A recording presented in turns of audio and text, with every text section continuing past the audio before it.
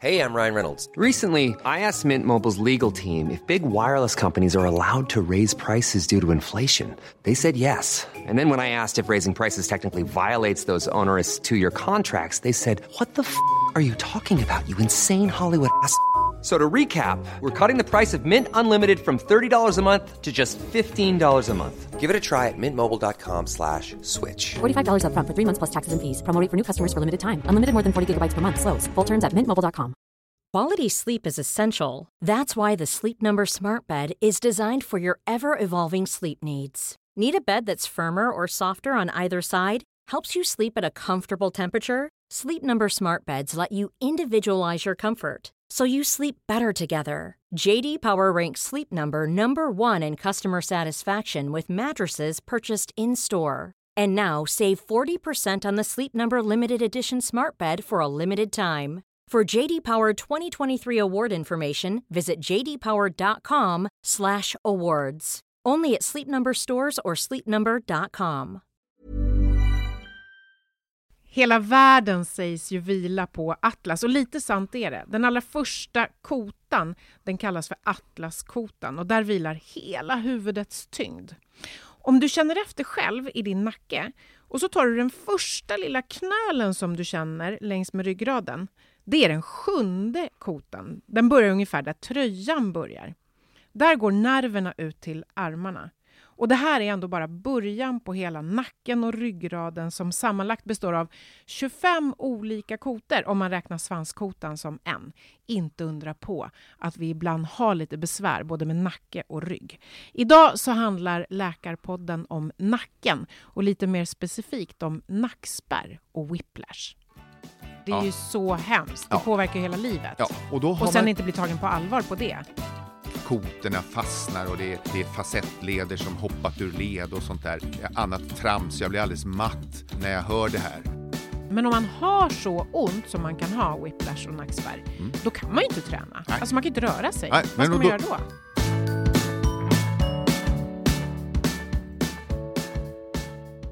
Jag har försökt kolla upp siffror, Dr. Mikael, på det här med ryggbesvär och så. Det jag har kommit fram till är att 100% av oss kommer att ha besvär med ryggen någon gång. Ja, så är det. Och sen så har jag hittat en siffra som sa att ungefär 30 000 människor i Sverige varje år drabbas av whiplash.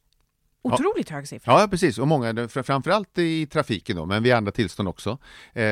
Som man kanske inte tänker på. Man kan ta, inte helt ovanligt, det är bungee jump. När det blir en väldig snärt på slutet som man inte alls är beredd på. Mm. Och det här är bara en av siffrorna. 70% kommer någon gång att ha nackspärr. Jag gissar nu att mörkertalet är enormt. Det här är någonting som berör oss alla egentligen. Ja, precis. Man söker inte för det utan man kanske kan söka för något annat tillstånd eller hjärnskakning och sånt där. Så ingår det i detta att man har fått en whiplash-tillstånd också, men man tänker inte på det för att man har varit medvetandepåverkad. Så här, för det finns ett stort mörkertal. Och som sagt, det är ju utlöst av trafik och idrott då. Kanske ridning, ishockey. Ja, men vi ska prata mycket om whiplash, men vi kanske kan börja med nackspärr i alla fall. Ja, det kan vi visst det göra. Och det här är ju tankarna, men alla vet ju vad nackspärr är. Och det är lite lustigt för jag har roat mig med att läsa på om vad det är. Och man får den ena förklaringen efter den andra. Pratar man med naprapater får man en förklaring. Pratar man med kiropraktorer får man en förklaring. Pratar man med alternativmedicinare får man en tredje förklaring. Pratar man med läkare får man en fjärde, femte, sjätte, sjunde och åttonde förklaring. Och vilken är den sanna då? Och den sanna är... Dr. Mikael. Ja, det är den som jag har förstått då, naturligtvis. Skämt åsido. Man bör nog vara väldigt ödmjuk inför sånt här till den här typen av tillstånd. Men det man är ganska ense om i alla fall, det är att man får ett kramptillstånd i muskulaturen. Och om vi nu har många kotor så kan du bara ana om hur många muskler vi har som klär hela kotpelaren. Utöver detta så har vi ledband, ledkapslar och mängder av strukturer som gör att vi inte säckar ihop som en hög gelé utan att vi håller oss upprätta med en hållning som Mikael Persbrandt när vi skrider genom rummet. Och detta beror på att detta beror på att vi har liksom en bindvävs- och muskelapparat som håller oss rakryggade. Men den är känslig för översträckning och kramptillstånd. Översträckningen är whiplashen och kramptillståndet som kan komma utlösas av olika saker. saker ger ju nackspärren då. Och nackspärr, det är ju så här lite vardagstrubbel, tänker jag. Jag tycker att jag går omkring med lite nackspärr jämt. Ja, och det är så ibland att man har olika, man är ojämnt tränad, man är inte helt symmetrisk, utan man anstränger sig, man är högerhänt, man går lite snett, man är olika, alltså är lång i höften, benen är olika långa på alla människor, man går olika och så förskjuter man det där så att man är inte helt symmetrisk, och då kan det bli snedbelastning, man vrider sig alltid till höger för man sitter och jobbar på ett sånt sätt. Man har alltid ungarna på höften på vänster sida för man behöver ha höger hand ledig. Till exempel. Och sådana saker gör att man inte... Och då blir det snedbelastning. Och då... Nu kommer jag på att mina ungar är ganska stora. Ja, det är inte de på höften. Att jag bär runt på en 17-åring. Det slutar man redan vid 15, så ska man lägga ner. Så kan man inte bära dem längre. Nej, men jag har ju burit mycket barn, kan man väl säga, på vänster höft. Genom ja, åren. du har burit mycket barn. Låt oss stanna där. Ja. Men jag tycker, men sen så finns det olika då teorier i det här med att jag tycker ju... Jag ler lite grann så här att när jag läser om teorier att koterna fastnar och det är facettleder som hoppat ur led och sånt där. Annat trams, jag blir alldeles matt när jag hör det här. Men att muskulaturen är väldigt inblandad och att man har ett kramptillstånd, det är man nog väldigt ensam. Okej, men nackspärr, är det lite grann som, nu ska vi ju hålla oss till nacken, men är det lite grann som när man får ryggskott? Ja, och där, fast längre upp bara? Ja, det kan man säga i princip. Det finns en del ytterligare faktorer. Alltså, en så enkel sak som alla tycker, men det är bara ett vanligt ryggskott. Det är en slaskgrupp som jag brukar säga då, när man har flera diagnoser men man inte kan liksom särskilja dem, och då kastar man ihop dem i en grupp och kallar dem för ryggskott. Och det är mängder av tillstånd när man har kanske andra påverkan på kotorna längre ner, på nerver, på och muskulaturen är inblandad naturligtvis också. Men det är samma andas barn, ja. Men då måste jag bara fråga dig så här. Nackspärr, det är inte kotorna, utan det är musklerna. Ja, det kan runt kotorna. Ja. Och det finns många som hävdar då att det är kotorna som har fastnat i varandra. Men det är det ju inte så. Nej, och det vidhåller jag. Kan kotorna fastna i varandra? Ja, det kan de. När man blir väldigt gammal och nedslitna leder och sånt där, då får man benpålagringar som lägger sig utanpå kotpelaren som gör att rörligheten minskar. Har man haft mycket inflammation, till exempel vid reumatoid artrit, alltså reumatism och sånt, då kan de här kotorna växa ihop. Men nackspärren, det som du och jag förknippar med nackspärr är, jag satt vid ett dragigt fönster och så vaknade jag, gick och la mig, så var det bra, vaknade jag upp med fullständigt stel nacke.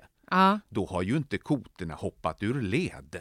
Utan jag blir så upphetsad själv. Då har ju inte kotorna.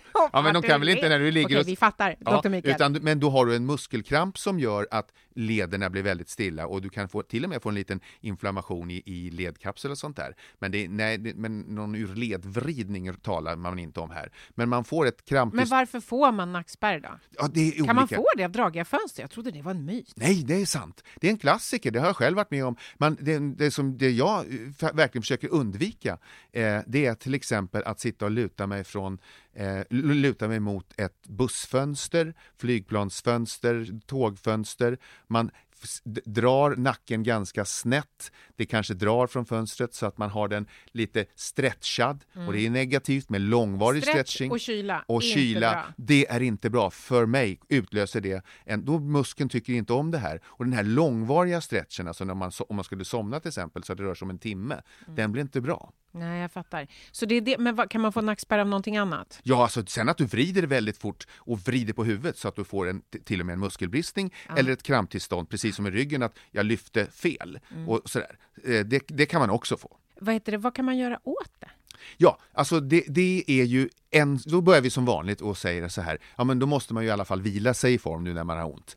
Det kan man väl göra lite grann den första timmen, halva dagen. Men ingenting kan man ju vila i form. Så här är det ju träning som gäller och saker som gör att man får igång blodcirkulationen. Man har en krampande muskler, gör att du får mjölksyra i muskeln. Precis som man får efter ett störtloppsåk eller en häftig Det har dans. jag ingen som helst erfarenhet av, men okej, tack för jämförelsen. Men för en häftig rumba i 2,5 minut när man anstränger benen mycket, en latindans och sånt där, för då får du muskelpump och mjölksyra. Du blir trött av det. För du spänner dig eller kanske... Men det är ett arbete för benen. Då får man mjölksyra, och mjölksyra har den effekten att man får lite kramp i musklerna. Och har man redan kramp så får man mjölksyra, och då får man kramp, och då får man mjölksyra, och då får man kramp, och då får man mjölksyra, och då får man ont, och då får man kramp, och då får man mjölksyra, och så får man ont. Men jag fattar inte, du sa ju precis att man skulle röra på sig. Om Verkligen. man då redan har kramp. Nej, och så rör man på sig så får man mjölksyra, då går det ju åt helvete rent ut sagt. Man ska inte köra ett träningspass, men man ska göra rörelseträning. Och sen kör man igång lite med... så här, lite stretchövningar sådär. Ja, men mer lite, och lättare, och då säger jag lättare styrketräning eller rörelseträning. Men grejen, men man kommer inte vila sig i form. Sen så är det många som tycker om att ett varmt omslag, det är ju så att, hur tänker man då? Ja, man tänker sig att värmen får blodkärlen att vidga sig och slappna av. Ja. Kan man lägga sig, meditera, yoga, ta något smärtstillande för att bryta själva smärtreflexen? Ja, det är bra. Så det ska man göra direkt akut. Ja, men jag äter aldrig Alvedon eller jag äter aldrig Bamil. Men vad är det med rösten idag? Ja, men jag får ju höra det så här. Ja, så får man höra att jag ska om man inte... inte vill göra det så gör man ju inte det. Vi har ju en kollega som ska för ont ska med ont fördrivas. Peter Gide. Ja. Ont ska med ont fördrivas. Ja, det är hans parad. Det är ju ingen bra grej vad det gäller en ond smärtcirkel. Utan då här bör man nog alltså i det tidiga skedet gärna värme, gärna bastu, gärna duscha varmt. Varmt bad. Ja, precis. Lite massage. Men jag avskyr nackmanipulationer. Det är farliga saker det. Men Massage går bra, massage går bra. Men nu pratar du om nackmanipulationer. Då menar du när man går och knäcker nacken hos någon. Ja, just det. För det tycker jag är så obehagligt. Ja, och det där ska man vara försiktig med. På ett personligt plan naturligtvis. Ja. Och det här är ju naturligtvis oerhört känsligt. Därför att det finns ju olika, som jag sa inledningsvis, olika yrkesgrupper och olika förklaringsmodeller. Nu pratar du om naprapater och kiropraktorer. I synnerhet. Har jag glömt något? Massörer, så de manipulerar ju mer muskler, eller manipulerar ju alltså mer muskler då än, men det som man ska vara väldigt försiktig med, det är det här väldigt knäckande och dragande i leder. För det vet man.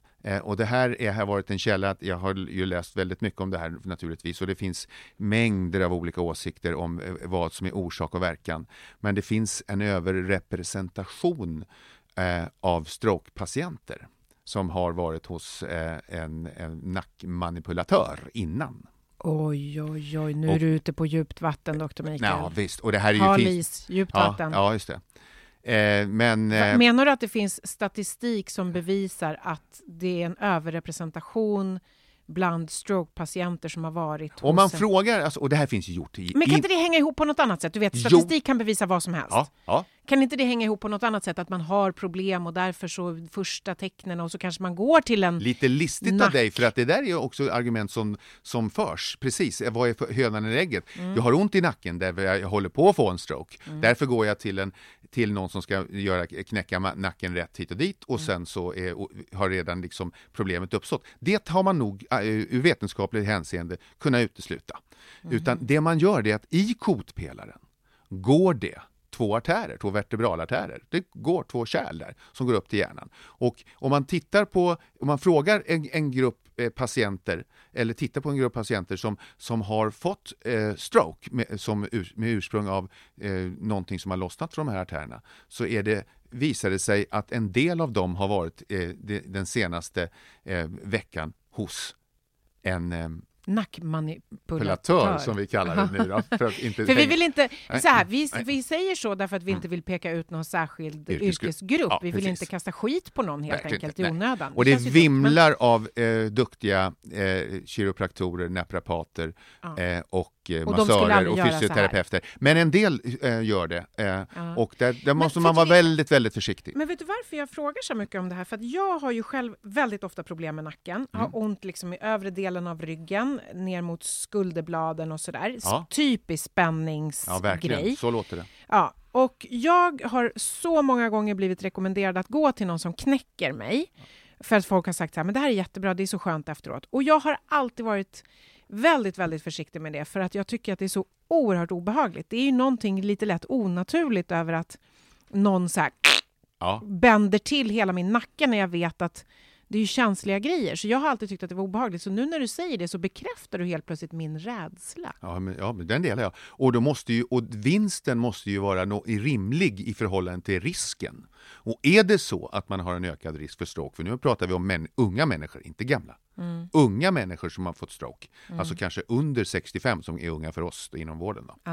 Och då är ju liksom risken så stor att jag tycker inte man ska i sån här vad det gäller nackspärr och sånt, det ska inte dras leder hit och dit rätt som har hoppat ur led när jag låg och sov. Alltså, så går det inte till. Men däremot är den första att man kan en bra och djupmassage och behandling av muskulatur och sånt. Det går alldeles utmärkt. Sen finns det ju akupunktur, TENS, men det finns ju en liten fundering. Om det nu är så här att det finns liksom 100 olika behandlingar. Fanns det en som var bäst så hade den utkristalliserat sig lite grann, kan jag tycka. Och vad försöker du säga nu? Därför att det faktum att det finns så många olika modeller gör att man inte riktigt vet vilken som är den bästa, menar jag. Så jag kan inte säga det finns bara en sak att göra. Värme, massage, ökad genomflöde och lätt träning. Det är receptet. Okej. Och så har du också rekommenderat att man faktiskt tar till exempel smärtstillande för att liksom hjälpa sig själv att inte spänna sig ännu mer. Precis. Men du, om man har gjort allt det här, hur länge tycker du man kan gå med det här? Och när bör man söka vård? Kan man söka vård för nackspärr? Det måste man kunna göra. Absolut. Jag tycker att det borde väl kanske ha gått 10 dagar, 2 veckor ungefär. Och då söker man vård. Ja. Och då går man till vårdcentralen. Ja, det gör man Innan först. du börjar prata vidare så vill jag bara fråga, vad får man för hjälp då? Är det inte så att de skickar en vidare till någon som knäcker nacken? Eller? Nej, de kommer att ge dig lite smärtstillande, fråga hur det är. Och en del insiktsfulla kommer betona vikten av träning. De kan inget göra. Man kan inte göra någonting. Men det gäller ju då, som vanligt som jag har sagt, så många tillstånd, då utesluter vi allvarlig sjukdom. Om det är så att man har pirrningar i fingrarna, domningar, då är det någonting annat. Tänk om det inte var nackspärr. Tänk om jag hade fel. Vad kan det vara? Ja, så då du kan ha diskbråck. Kan du ju ha. Det är ju inte alls ovanligt att man har diskbråck i nacken. Inte bara ländryggen som folk tänker. Eller någon annan. Eller en har varit med om en olycka. Vilket vi kommer komma in på vad det gäller whiplash, att problemen måste inte uppstå momentant i sekunden. Man kan få sena problem. Just det, så det kan vara ett tecken på att någonting hände för länge sedan och att man nu börjar få symptomen. Ja, länge sedan, men då pratar jag kanske dagar, veckor, sådär. Ready to pop the question? The jewelers at BlueNile.com have got sparkle down to a science with beautiful lab-grown diamonds worthy of your most brilliant moments. Their lab-grown diamonds are independently graded and guaranteed identical to natural diamonds, and they're ready to ship to your door. Go to BlueNile.com and use promo code LISTEN to get $50 off your purchase of $500 or more. That's code LISTEN at BlueNile.com for $50 off. BlueNile.com, code LISTEN. Hey, it's Paige DeSorbo from Giggly Squad. High quality fashion without the price tag. Say hello to Quince. I'm snagging high-end essentials like cozy cashmere sweaters, sleek leather jackets, fine jewelry, and so much more. With Quince being 50 to 80% less than similar brands. And they partner with factories that prioritize safe, ethical, and responsible manufacturing. I love that. Luxury quality within reach. Go to quince.com/style to get free shipping and 365-day returns on your next order. Quince.com/style. Want flexibility? Take yoga. Want flexibility with your health insurance? Check out United Healthcare Insurance Plans. Underwritten by Golden Rule Insurance Company, they offer flexible, budget-friendly medical, dental, and vision coverage that may be right for you. More at uh1.com.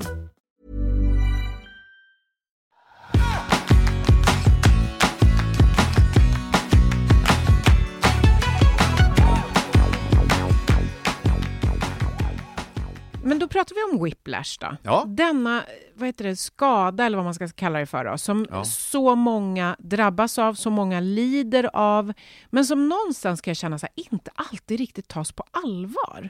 Det är ju ett dilemma. Men är det inte så? Har jag fel? Nej, du har inte fel. Utan den tas inte.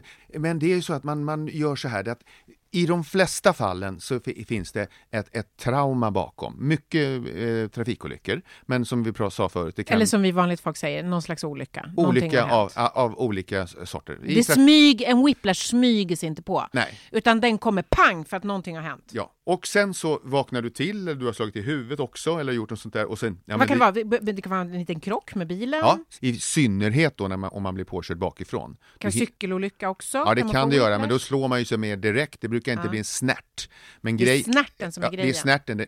Bungee jump. Ja, huvudet accelererar. Hjärnan väger någonstans 11-1300 gram. Sen har vi skallen och blod och skallben, så att knoppen väger ju en 2-3 kilo. Och först så börjar hela thorax säger vi, alltså hela bålen, bröstkorgen accelererar och huvudet är kvar. Eftersom det är ledat. Om du blir påkörd bakifrån, då huvudet hänger inte med, utan det är bröstkorgen som rör sig framåt. Och sen så snärtar det till bakåt och dunkar i. Har du då långt avstånd till nackstödet så får du en rejäl smäll. Har du kort så studsar det där bak och sen så dunkar huvudet framåt. När man då ser bilder och förstår hur mycket ligament och ledband och muskulatur som finns, så kommer den här alltså att dras ut och gå sönder. Och det är det man inte märker. Och de flesta säger. De flesta får symptom inom loppet av, en del får ju det direkt förstås, man blir ont och stel och sånt där. Det blir som en vilken smäll som helst, att man blir öm. Eller så kan man få kanske inom de närmsta 2 dygnen. Men det visar sig, och försäkringsbolagen har sagt, har du liksom mer än 72 timmar, då kommer man inte få ut någonting på försäkringen. Det där är oerhört känsligt, för det här blir långvariga symptom, långvariga besvär. Har du besvär efter liksom en vecka, så är det finns det en stor risk att du kommer ha kroniska bekymmer resten av livet. Men det är ju helt förskräckligt. Ja, men hur vet man skillnaden mellan, om jag åker på en smäll, vi säger att jag blir det behövs ju inte särskilt stor smäll om man blir påkörd bakifrån med en bil. Nej, har jag förstått. Inte för att du får den här snärten. Så det snärten är grejen. Liksom. Och du hinner inte, och du ser den ju inte. Nej. Ser den framifrån så hinner du spänna dig. Och det är de här skademekanismerna som inte bara är tråkiga, men de är intressanta hur det går till. Blir du påkörd bakifrån så är du inte med. Det kommer så plötsligt, så därför. Ja, och därför kommer du då bli påkörd bakifrån och bröstkorgen slungas framåt, och nu har du bara fattat att det är någonting har hänt, och så slår huvudet i nackstödet, och då har du fattat att nu har någonting hänt, nu måste jag spänna mig. Och så slungas huvudet framåt. Nackmusklerna sträcks ut samtidigt som du försvarar dig och försöker dra ihop dem, för det är din reflex. Då blir ont värre. Men du, då måste jag bara fråga dig, om man får, alltså att man får ont efter att man har blivit påkörd till exempel bakifrån, det är ju inte så konstigt. Hur vet man om, det här kan vara en whiplash som jag känner av redan nu, eller, nej men det är naturligt att ha ont? Alltså man måste ju få lite tid på sig att känna efter om det hänger kvar. Ja, det vet man inte. Och vad händer nu då? Jo, vi tar ju det här på allvar i traumasammanhang, och då får man på en halskrage om man har varit med, alltså du har något stort trauma, en bilolycka till exempel. Men det kan vara vad som helst. För att hålla det hela still. Men den skada som har uppstått har ju redan uppstått. Den här halskragen som man sätter på i olyckssammanhang, det är ju för att har man en skelettskada ska inte den bli värre. Säg att du har brutit nacken eller har en skelettdel som trycker på ryggmärgen. Om du då vrider på huvudet och ropar och svarar, då kan den tryckas längre in. Det här är mycket, mycket ovanligt, men det är därför man har nackkragar, för att inte förvärra en redan uppkommen skada. Så det hjälper inte mot whiplash egentligen? Nej, inte någonting. Absolut inte. Men vad hjälper mot whiplash då? Alltså det är ju att förebygga den, eller vara beredd på den, eller ha system. Alltså de mer avancerade bilar har ju speciella system, för att blir du påkörd bakifrån så följer stolen med. Du sitter väldigt nära ditt nackstöd. Du har väldigt tajta bälten som gör att det inte blir utrymme för att huvudet ska sätta fart. Och såna här saker. Det är vad man kan göra. Förebygga helt enkelt. Och skulle man då, det enda jag kan säga att det här är ju som den fallande hissen problemet det här. Hur ska jag göra om jag står i en störtande hiss? Hur ska jag göra om jag ser i backspegeln, nu kommer jag bli påkörd? Det man ska göra är att man ska trycka sig själv hårt bakåt mot sätet. Det är vad det man där kan. med fallande hissen, man ska lägga sig på rygg. Man ska platt på golvet. Platt på golvet. Fram eller på rygg eller på mage tror jag inte man kan säga viss. Men sprida ut sin kroppsvikt. Så att smällen kommer liksom över på hela kroppen och inte bara... på en det del. är ju lätt att säga, det är ju verkligen en teoretisk plan. Ja, vad är det hissen omöjligt. så är det, men däremot har jag själv sett och blivit påkörd lite grann sådär. Men det kan nog räcka med 15-20 kilometer i timmen. Om du står still och någon kör in dig i dig 15 kilometer i timmen, då sätter huvudet fart. Man brukar säga, passerar man 3,5 G, G-krafterna som utsätts huvudet, då har du under det så kommer du inte få nackbekymmer. Det här är ju oväsentligt för en enskild individ i olyckstillfället, men det har med G-kraften att göra när den här snärten, när huvudet accelererar och då drar ut alla leder och ligament som också finns alltså. Men du sa att du hade blivit påkörd bakifrån. Ja, med en liten fart. Jag fick bara ont och jag har inte några nackbesvär, men jag kände att det var en rejäl stöt. Men hann du se då innan? Ja. Och då, vad gjorde du då? Han du tänka, Ja, nu lutar jag mig, nu trycker jag mig bakåt. Nej, men jag spände mig. Jag hann inte med, det gick så fort. Men jag spände hela mig liksom så här. Att jag bara sa att jag skulle lagt mig bakåt i sätet. Det gjorde jag inte, så jag dunkade i huvudet bak i. Och jag tyckte att det gick bra, men jag hann spänna hela kroppen. Så att jag liksom tog upp den där. För att när man är spänd så stabiliserar man ju lederna. Då får de inte sån fart. Ja, jag fattar. Jämfört med en slapp. Men om man nu har whiplash-skada så har man ju hört från många som är drabbade att det här är någonting som smärtar en och som plågar en resten av livet. Kan man inte göra någonting åt det? Jo, det kan man faktiskt göra. Det finns fler och fler studier som vittnar om värdet av fysisk aktivitet. Vi har ju pratat om många tillstånd när man liksom försöker vila sig och man ska inte anstränga sig och sånt där. Och det är i stort sett aldrig en bra alternativ. Nyligen, i detta året, alldeles nyss så har det kommit i Läkartidningen, man har jämfört olika, det vill säga att man kan då få fysisk aktivitet på recept. Läkaren skriver ut träning och så jämför man det till exempel med sjukgymnast eller fysioterapeut ledd träning, och det sistnämnda blir mycket, mycket bättre. Och det kan man ju för sig förstå, därför att den här fysiska aktiviteten på recept som är alldeles utmärkt, om den görs. Exakt, det bygger ju ändå på att man själv går dit och får det gjort. Men om du går till någon så är liksom följsamheten till den typen av behandling blir ju bättre om den är lärarledd. Till exempel. Så att det man kom fram till i den här studien i Läkartidningen här, det var alltså att man ska gå till en sjukgymnast. Ja, precis. Det var väl inte så revolutionerande, eller? Nej. Behövde de göra en hel studie och skriva en hel artikel om det? Ja, det måste man göra. Ja. För att säkert kunna säga det. Ja, men jag kan träna själv. Ja, det kan du, men det är stora. För de flesta så är det faktiskt bättre om du kommer igång i alla fall. Så du lär dig övningar, du är med, du kan träna dem och du skapar en rutin. Och att du får en insikt om att det här är någonting jag kommer behöva mycket. Det är ju så här. Hur ofta ska man gå till, om man har en whiplash, hur ofta behöver man gå och träna, då helst med en... Efter det första skedet, alltså när ömhet och inflammation och sånt som kan ta 7-14 dagar och sånt där, så ska man ju försöka komma igång med det här så tidigt som möjligt. Det man ska ha klart för sig är ju att när man ser en bild med de här häftiga lägesförändringarna av huvudet och nack och kotpelare, är ju att det blir en väldig dragning i ligament, ledband och ligament är samma sak, och muskler framför allt. Det som kommer att ske är att man körs till sjukhuset, röntgas, allt ser bra ut. Alltså är det bra. Och det här whiplash syns inte på några röntgenbilder. Nej, det gör det inte alls. Men då kan man ju göra skiktröntgen som är lite bättre. Syns inte. Men då kan man ju göra magnetresonanskameraundersökningar. Mycket, mycket bättre. Magnetresonans, ska man kräva det då när man ligger så här? Nej, det tillför ingenting. Det här är ju bara, det blir inte ur behandlingssynvinkel, det tillför inte. Men det kan vara bra om att göra det här i ett senare skede för att få en diagnos. Och nu, just för att man vet vad det är. Och jag tror vi har väldigt många gånger förut pratat om att bli förstådd. Att bli trodd. Om du är påkörd, du hade inga symptom, du klagade inte så mycket de första dagarna, sen har det blivit värre. Ja, men det är nog någonting annat du har gjort. Och sånt där. Nej, men det där kan inte vara. Nu har jag haft bekymmer här nu i 6 månader. Ja, men då röntgar vi igen. Röntgen var bra. Skiktröntgen var bra. Du inbillar dig ju bara. Vad är det för trams? Vad hemskt. Alltså när så man det är har ju jättevanligt.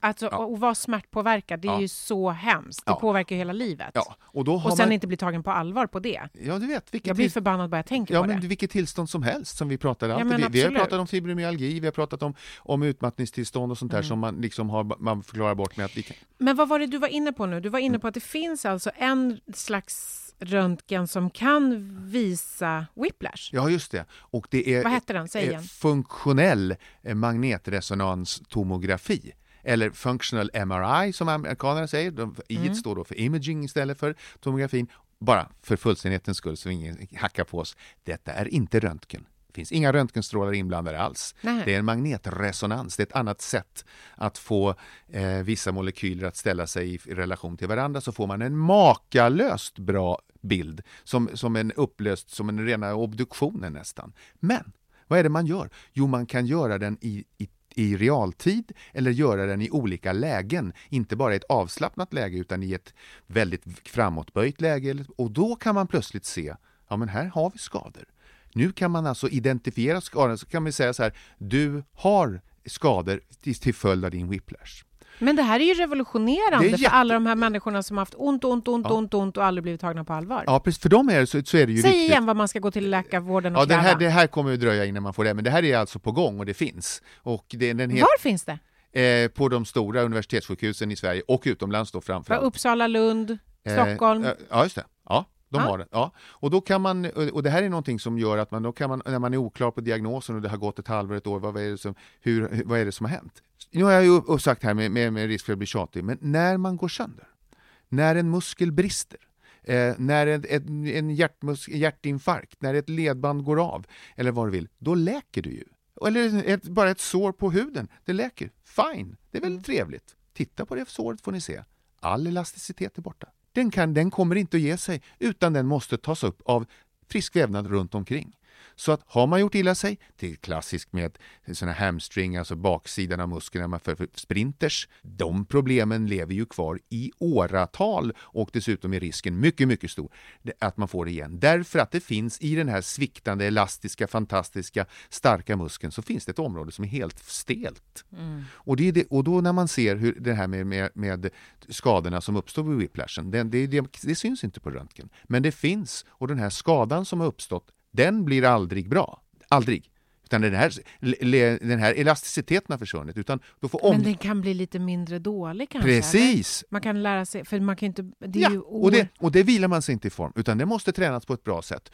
Därför att omgivande vävnad, omgivande ledband, muskler och sånt där får ta över den där rollen. Då. Men om man tränar och är duktig och gör det man ska och så vidare, kan man då leva ett smärtfritt liv?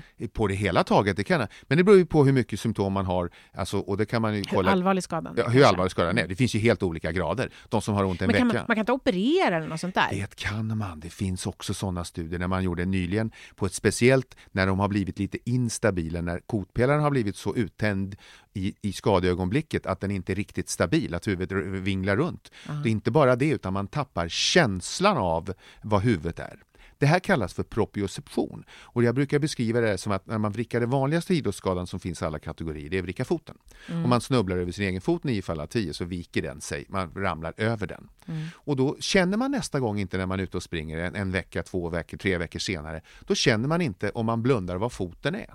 Men det kan ju vem som helst pröva nu när man gör, alltså vad proprioception är. Om jag nu blundar och håller mina händer med handflatan neråt, då känner jag det. Jag vet, vrider jag så märker jag det här. Därför jag har ledreceptorer som jag vet vad handen är i luften. Men jag provar nu och nu syns inte det eftersom det här är podd och inte tv. Men jag sitter och blundar och vrider och vänder och känner precis allt jag gör med mina fötter och händer. Om den där känslan försvinner, då har du inte någon koll på huvudet. Då har man gjort på en grupp som hade den här mycket besvär av man inte vet vad huvudet är. Man har fått en rejäl skada. Och då har man smackat in titan som jag har i mitt knä för min trasiga artros. Då sätter man 2 stycken jätteplattor i kotpelaren som blir helt stel. Och över 80% av dem blir bra inom loppet av en Men då vecka. har man ju stelopererat sig. Då kan man inte heller, man kan inte vrida ordentligt på huvudet och så. Nej, det blir inte. Man får följa med, men man har ingen smärta. Nej. Wow. Och men då måste det vara en riktigt allvarlig... Men sånt finns, det är det jag försöker säga. Sen finns det andra sjukdomstillstånd som har sånt här, till exempel Bechdels sjukdom och när benen växer ihop. Men det får vi berätta om någon annan gång. Mycket spännande. Ja, det är någonting annat. Men du, jag tänker så här, den här whiplash-skadan som ju oftast, man förknippar ju det med att man blir påkörd bakifrån när man sitter i en bil. Men finns det någonting annat? Du nämnde bungee jump. Jag tänker så här, du vet när man håller på så här busar med ungarna och så kastar man i dem i sängen. Det tycker de är så roligt när de är små. Ja. Ja, det har jag kastat kan det vara farligt? Nej, om inte de kastar i sängen, det är mest om de ramlar av. nej, det kan inte. Nej, men alltså du förstår, kan det vara så att man bör vara försiktig i andra situationer som inte jag har tänkt på nu? Nej, alltså man kan inte vara försiktig. Eller är det så att då är barnet berett? Ja. Och det är det som är hela skillnaden. Ja.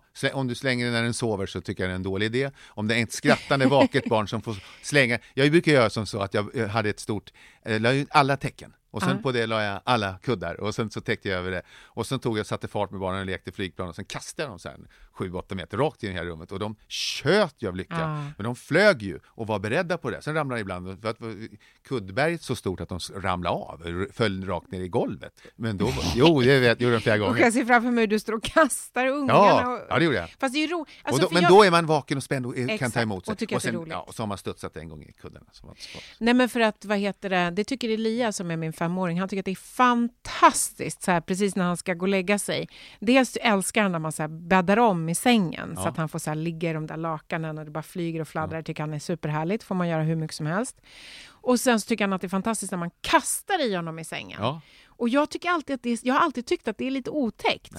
Så jag är lite så här försiktig när jag gör det. Ja, men det är kul. Man kan inte få whiplash av det. Nej, det får man inte. Det är väl för lite fart. Finns det någon annan situation som man ska vara uppmärksam på förutom bungee jump och i bil? Ja, alltså det är att ramla av en häst eller hockey påkörd, tacklad bakifrån. Är inte bra. Det där med att tackla nära sargen. Alltså det är ju höga straff för det där. Men det där tackling nära sargen är ju en riktig rysare. Du ser det inte komma. Nu är vi där igen. Du blir påkörd bakifrån av en bil, av en hockeyspelare. Och då så sätter huvudet fart alltså. Ja, påsatt, så är det. Nej, det sa jag inte. Du blir påsatt av en bil eller en hockeyspelare. Men du blir påkörd bakifrån av en bil. Ja, det är väl ingen konstigt. Eller av en hockeyspelare. Ja, vad är det för konstigt? Hade jag sagt påsatt av en bil eller påsatt av en hockeyspelare? Nej, men alltså, det var väl jag som gick fel i huvudet. Jag ber om ursäkt för det. Det var otroligt omoget av mig. Nej, det tyckte jag inte alls. Jag var orolig att jag sa påsatt, men jag menar påkörd.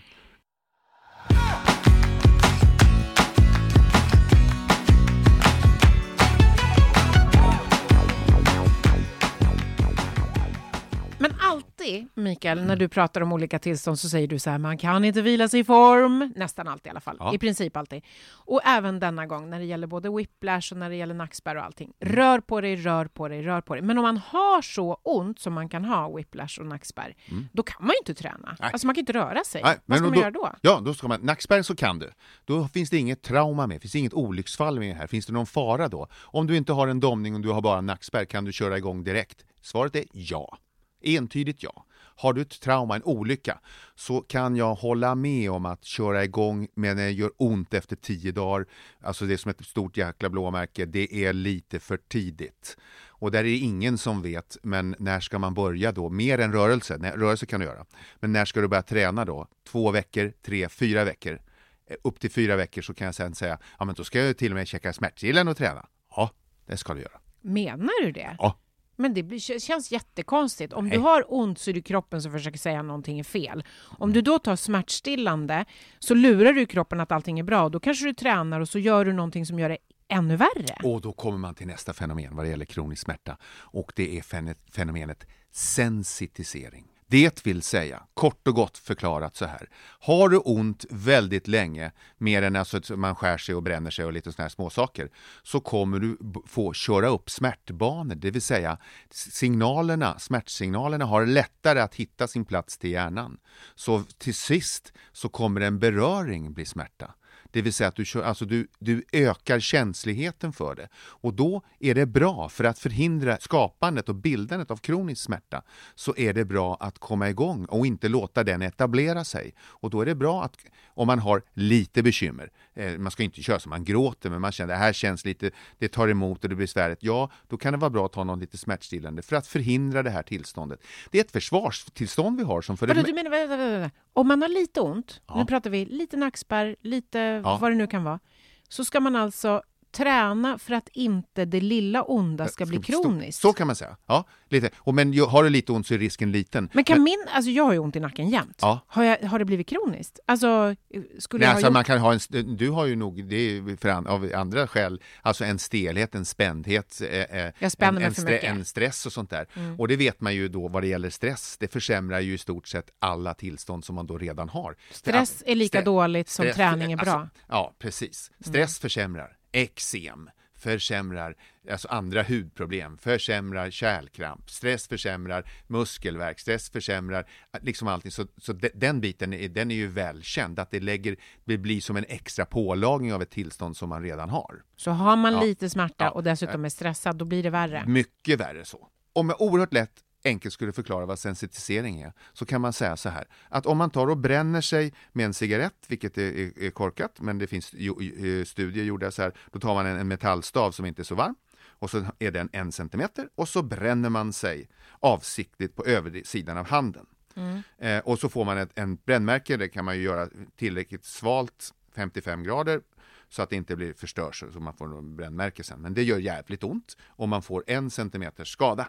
Om 15 minuter så kommer du ha ont i 25 millimeter runt omkring. Varför då?